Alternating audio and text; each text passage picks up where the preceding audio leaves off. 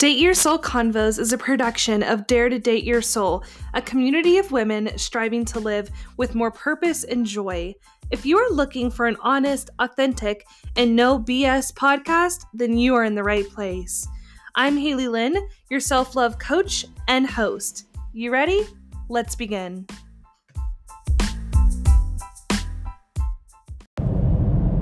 Hey yo, it's your girl Haley Lynn. You're listening to another episode of Date Your Soul Convos, episode number 10. We're in double digits. Woohoo! I am happy because I love podcasting with you all. I love bringing you inspirational information, and I think this is great. So we're just going to continue on in this community. I'm going to continue what feels good, which leads me into today's topic of doing what feels good. Now, there's a lot of self-development books out there, podcasts, meditations, gurus, coaches, therapists, and I'm so glad that the world of personal development is growing, but sometimes I think it gets a little bit confusing of what to do, what not to do, and everything in between, because there's so many strategies, so many beliefs, and different tools you can use to better your life. So, I want to keep it real simple for you guys. Simplicity is the best place to start when you're talking about self-development and talking about your mental health. Why? Because our brains, if they're overloaded, they quit. They stop working. It's almost as if our brain was a vehicle, and once it runs out of gas, it's done. It plummets, it's over. So I want us to keep things really simple and think to ourselves, when I feel good, I need to do more of this. Now, I don't mean instant gratification like eating a piece of chocolate cake. I don't want you to do a ton of that. What I mean is what brings you joy, what is good for your soul, like meeting up with friends, creating dinners together, potlucks, driving, going on trips with your loved ones. That's the kind of good that I want you to create more of. If it feels good to do a cleanse and only drink water for a week and not drink coffee, then maybe that's just doing your good. Maybe it's as simple as waking up a little bit earlier so you can take a shower or a bath before work and put on some essential oils. So it's not so much that anytime you feel a peak of happiness, because that can happen even with things that aren't necessarily good for us, like binging social media, or back to my analogy of eating something that's really unhealthy. That might feel good in the moment, but you want to do what brings your soul joy and happiness long term, because instant gratification is not the kind of good that is going to sustain you. Another thing I want you to think about when you think of doing something good for your soul is soul food. What kind of food brings me joy in this moment? What is going to nourish my body? And that way, you can make those conscious acts of doing good every single day. You have to eat. You know, that's not something you can get around. You have to eat in the day. So do good by yourself and pick a choice that gives you lasting goodness. I really also like the word good. It's become one of my favorite words of 2020, partly because I read the book by Emily Ley, When Less Becomes More, and she talked about how she's choosing for her family and her life good over great. And I love that. And she goes into how greatness can be kind of stressful, can be kind of this notation that you have to be excellent, or your life has to look a certain way, or you have to do certain things great, which can be kind of tiring. And I completely agree with her. So I really like how she says, don't chase the great and forget the good. And I really like that. So as you're doing these things that bring you joy, just remember you're chasing the good vibes, the good feelings.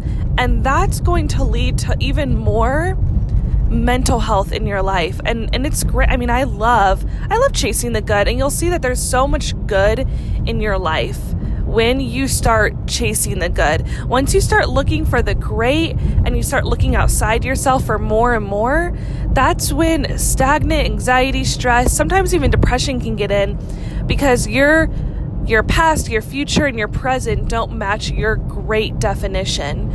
Choosing to do good in your life and focusing on the good is really rewarding, and it's actually really, really relaxing. I'm going to share with you a story here. I recently just got engaged, and I love my fiance, love being his woman, and being in love is wonderful. And while I know this, I wanted to be a great bride. I wanted to be a great fiance. I wanted to be a great girlfriend, a great lover, and this type of great mentality burnt me out so fast. And that's what led me to the book When Less Becomes More. I feel that in our certain situations, we can either be a victim or we can choose to have our situations teach us something. So while I was getting burnt out and not feeling good enough for this man, that obviously feels good enough for me because he put a ring on it, girls, I found a book that really taught me exactly the message that I needed in that moment. So wherever you are today, I hope that this message is able to provide you some feedback into why being good over great is awesome. Now, my audio is a little bit rough. I'm actually in the car, speaking through Bluetooth on the way to work, but this inspiration really hit me of I need to tell my girls, my friends, my family that listen to this podcast that you're doing okay and to do more good, because good is okay. It really is. And being okay is okay too.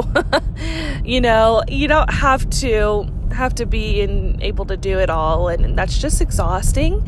And you know what's really cool about the good that I've noticed, like doing more good for myself, is that I'm happier than I've ever been.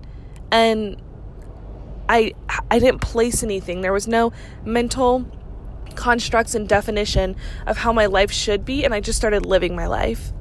So pretty cool stuff here. I hope you found today's episode enlightening. If you did, please subscribe to my email list. I send out, the newest podcast link if you accidentally miss it, goodies, giveaways, contests, sometimes half off, which is really fun. I love doing this, half off counseling sessions. So there's a lot going on here at Date Your Soul Community, and I would love to have you be a part of my community.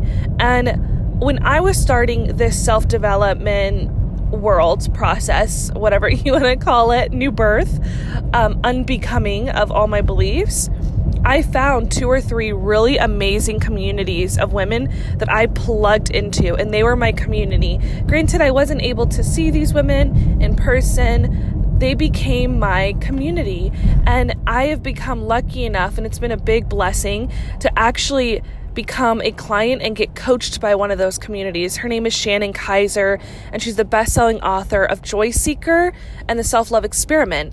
And being part of her community, I didn't think it was a big deal just subscribing to her email list.